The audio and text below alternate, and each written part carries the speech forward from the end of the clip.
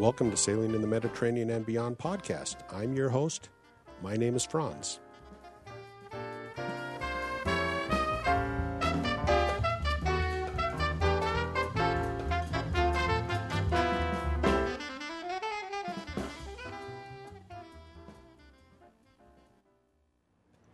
Well, my audio quality probably sucks.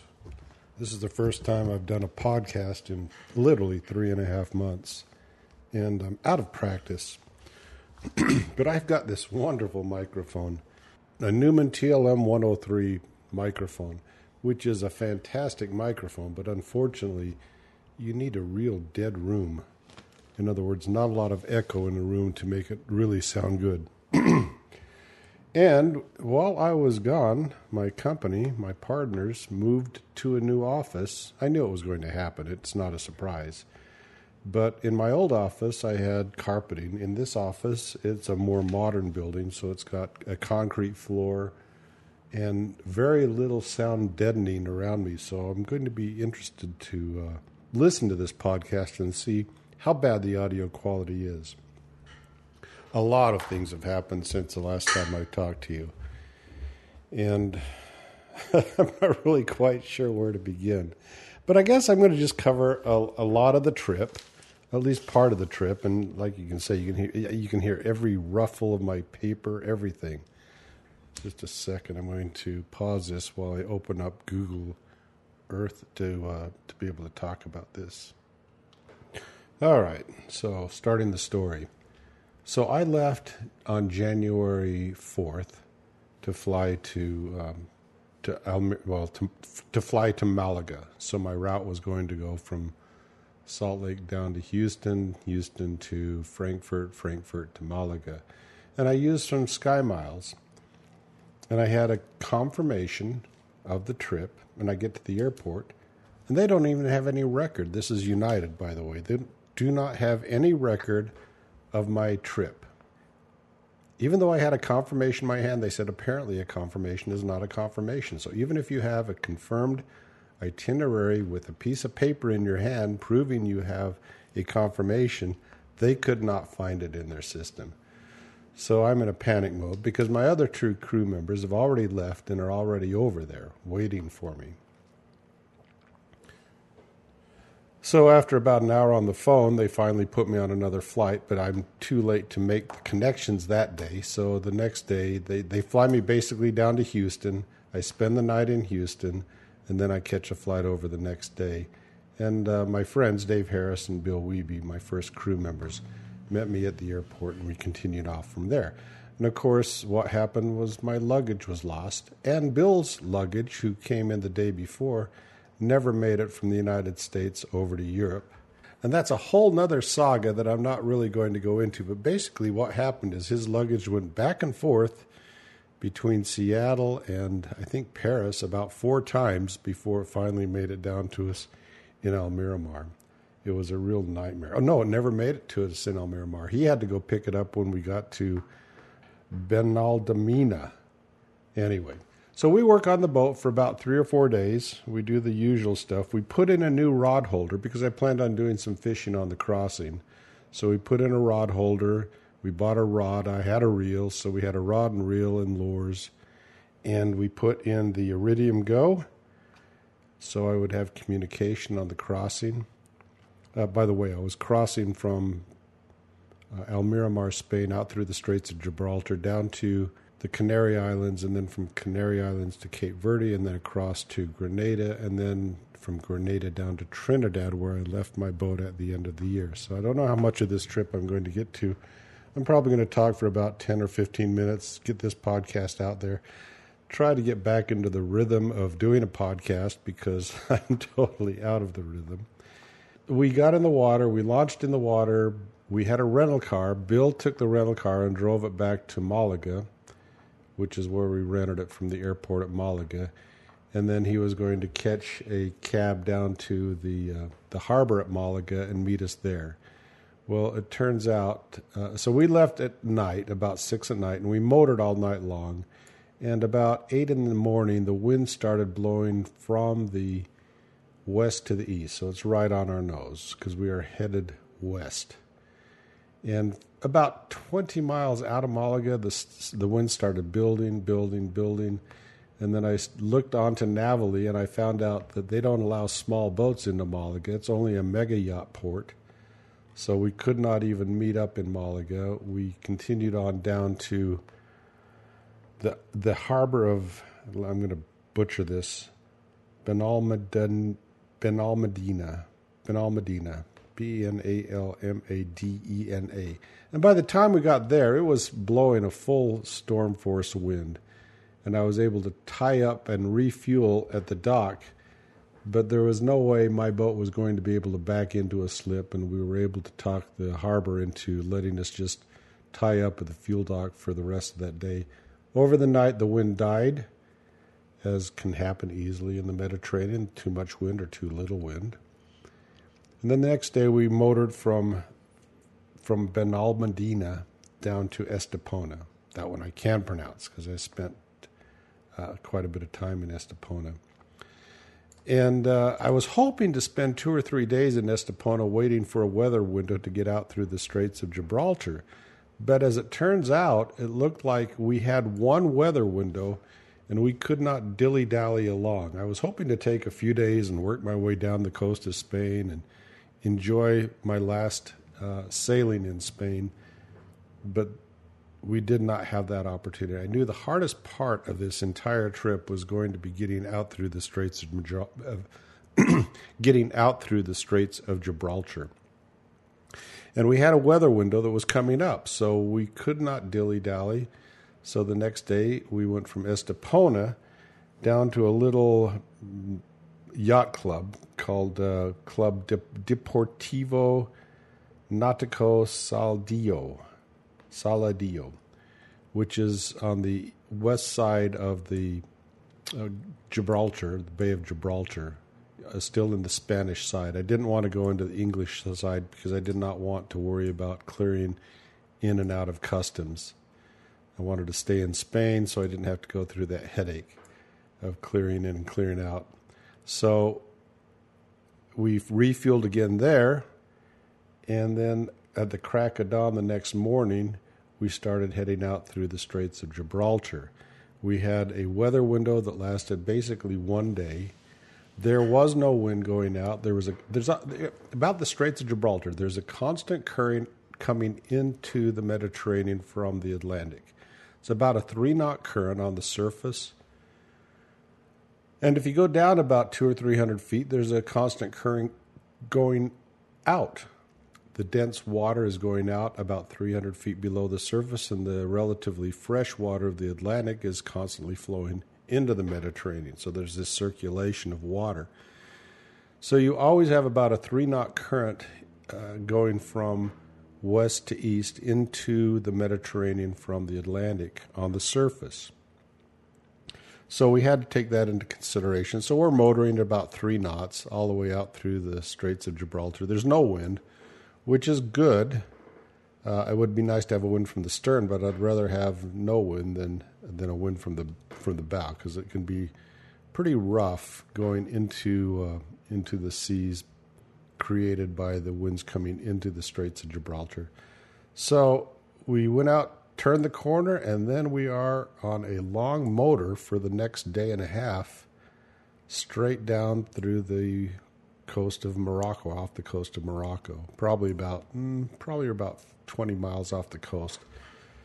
I was told to go out about 100 miles to get off the coast of Africa, but we didn't. We just we followed what Predict Wind said to do, and we stayed fairly not close to the coast, but about 15 to 20 miles off the coast of Morocco. After about 2 days, we caught a 60-pound tuna. I'll try to put a picture of it up at the website. And we're still motoring along. The weather pattern shows that there's a hurricane in the Atlantic that we are on the very outskirts of.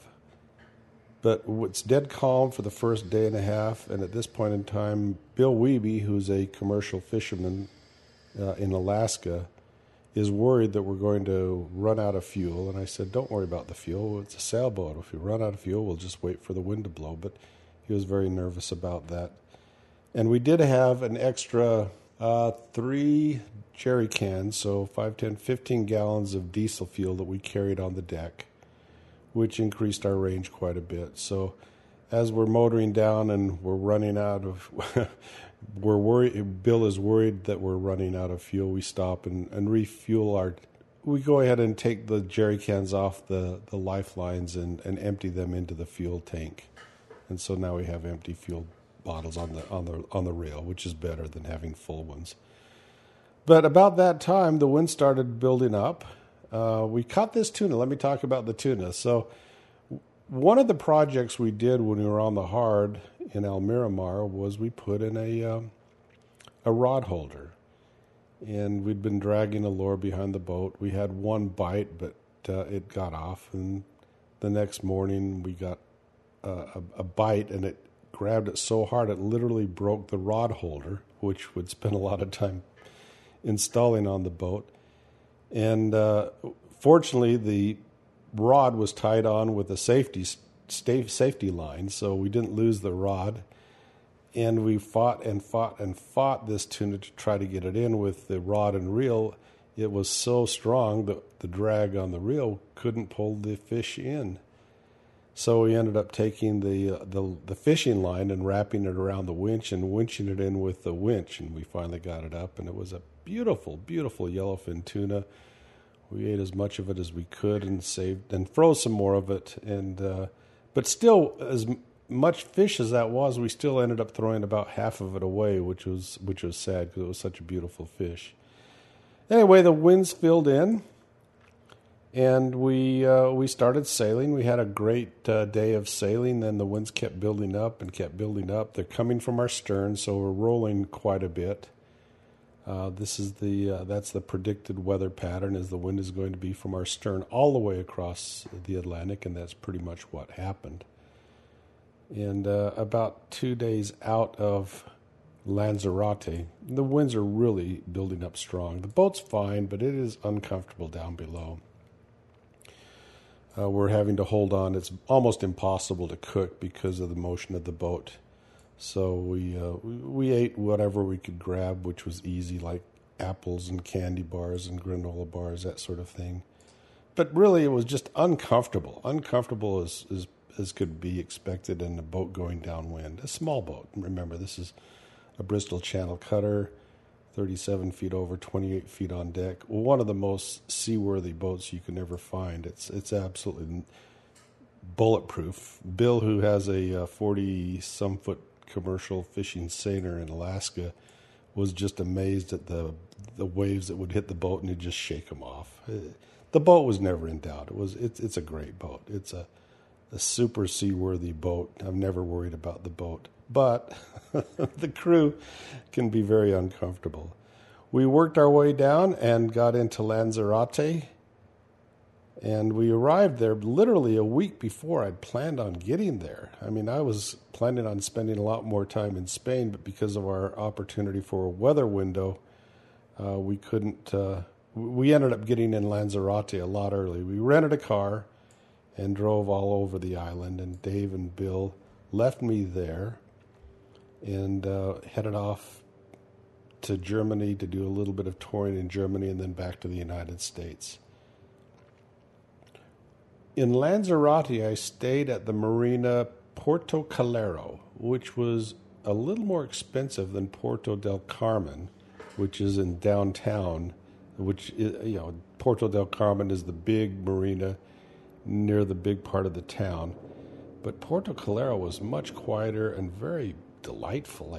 I really enjoyed it, but it was a more expensive marina.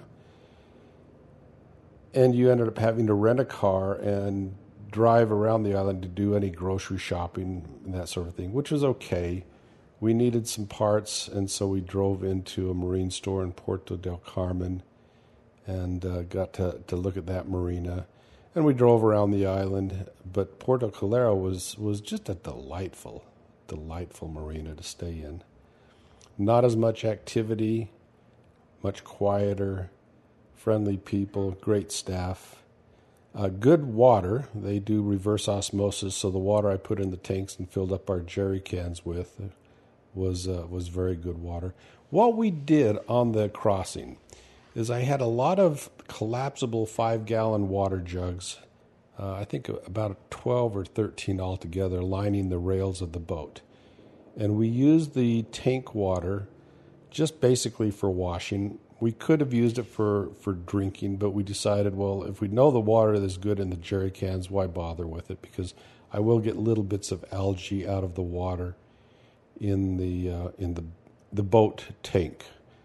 And so I thought, well, let's just use the jerry cans or the jerry bottles or whatever, the collapsible water bottles, and use that for water. And that worked out really well. We literally only went through on the full crossing, well, I shouldn't say on the full crossing, the longest leg of the crossing, about 5 of these collapsible water jugs, so 5 tons. So I have 25 gallons of water we ended up using for drinking. That was just drinking water.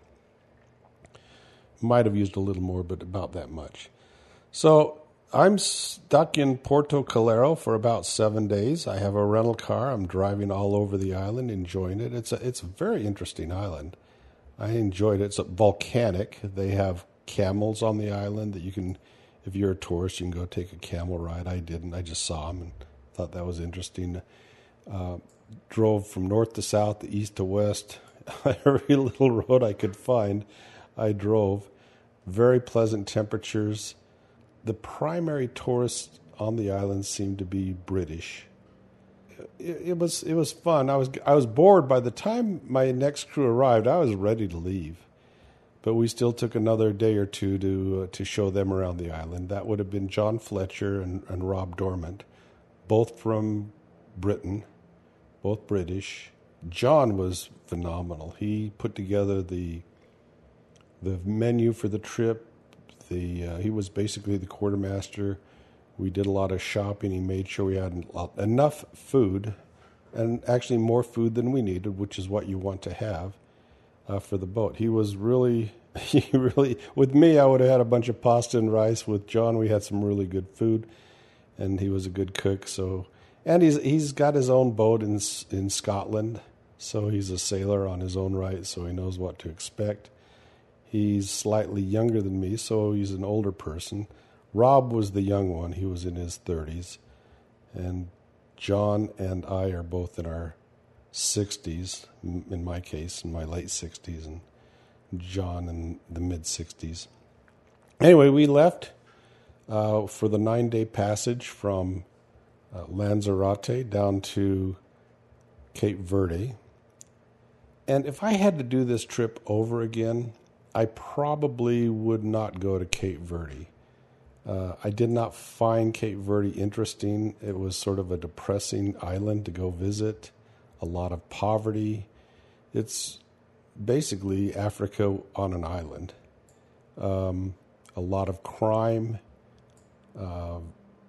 dirty, hard to provision. It was very hard to provision, and the harbor there in Cape Verde is one of the most uncomfortable harbors I've stayed in. It's got a constant surge because the wind is always it's a somewhat protected, but there's a constant surge in the harbor, not a very well protected harbor.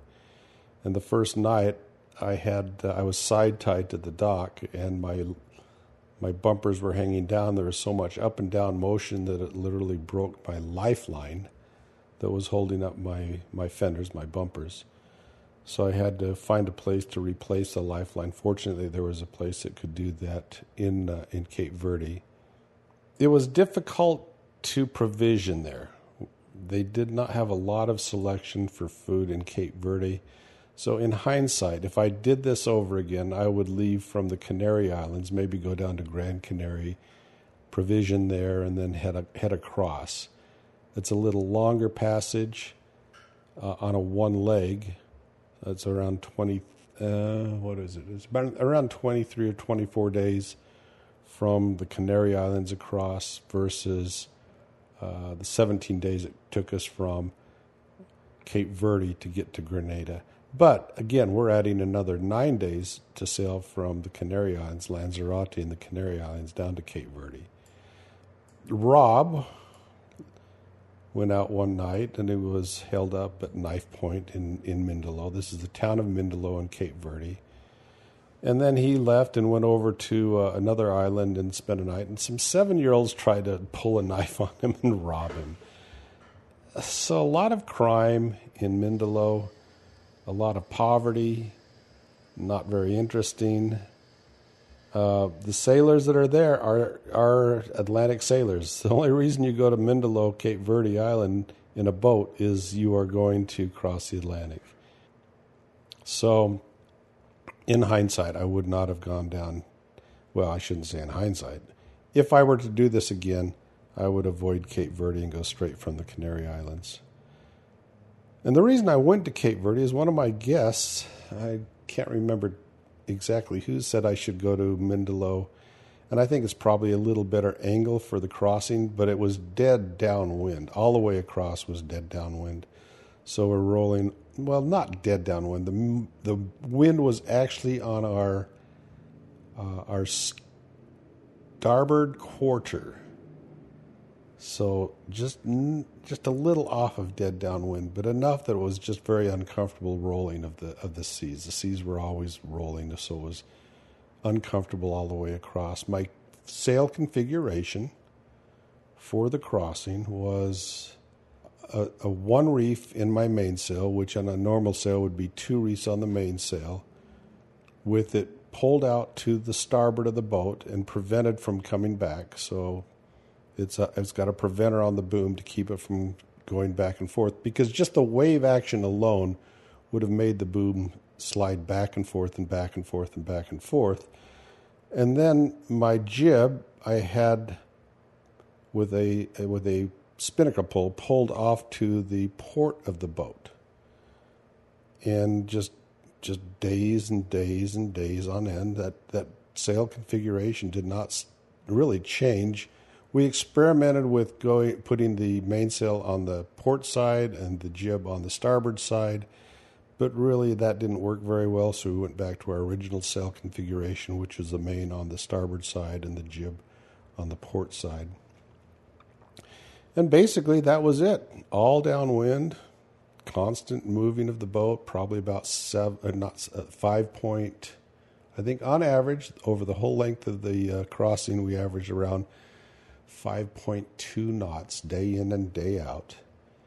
Constant wind. We had 1 day or 1.5 days on the 17 days from Cape Verde to Grenada that we had to motor. Other than that, we sailed all the way.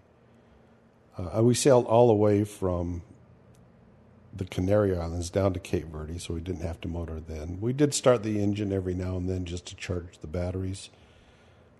Then the main draw on the batteries was the refrigerator, and the solar panels didn't quite keep up with the refrigerator. We'd have to start the motor about once every 2.5 days, and I'm still having this problem on my boat where I'm getting air in the fuel system, and I'll talk about that in a minute.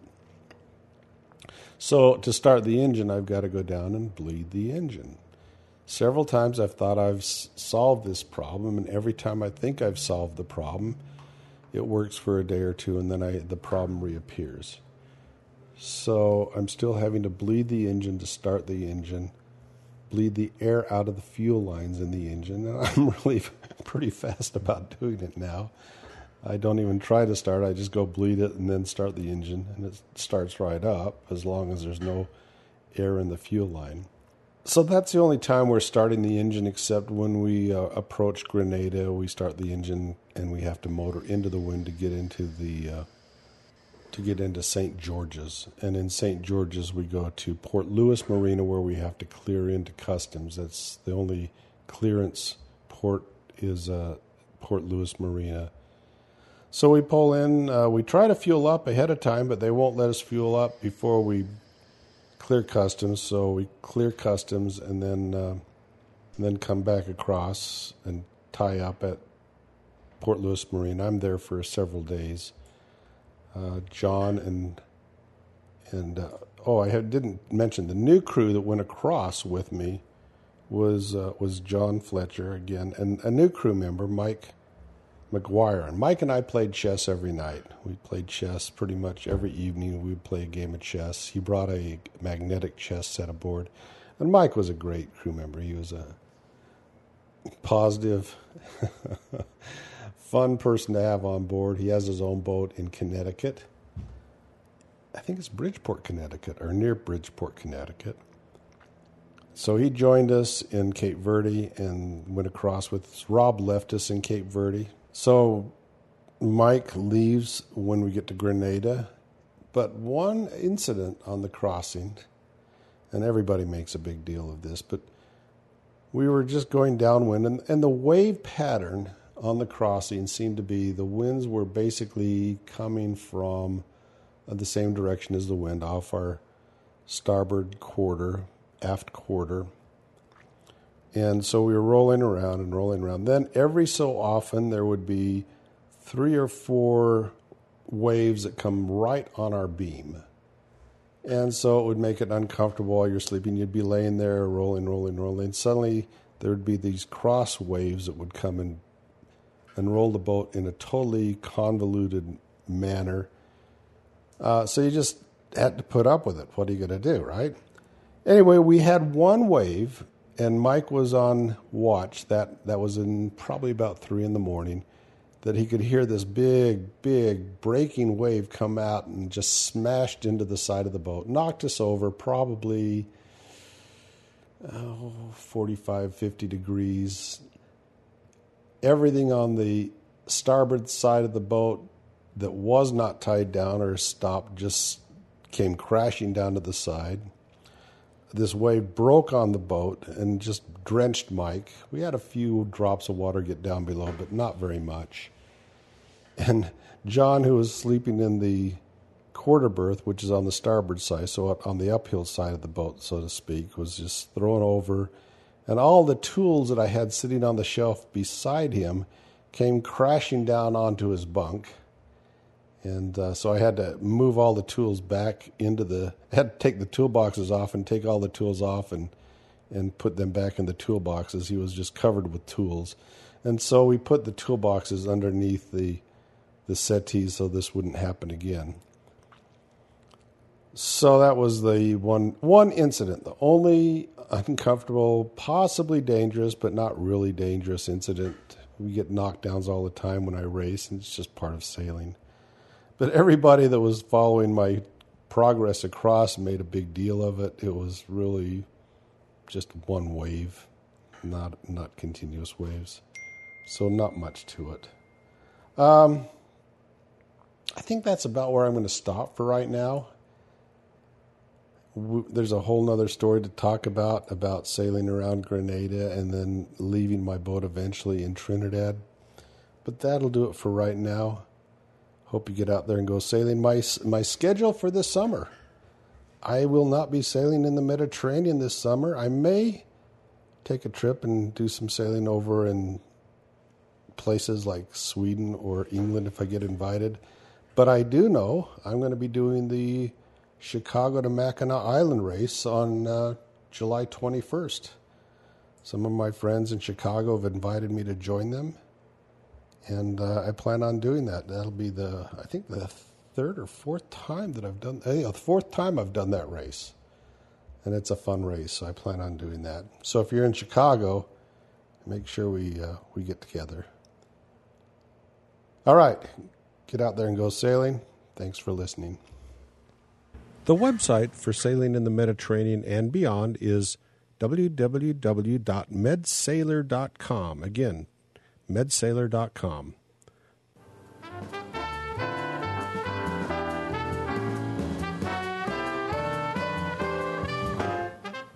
Life is short. In the end, all that really matters is the memories you make. So make a few. Go sailing.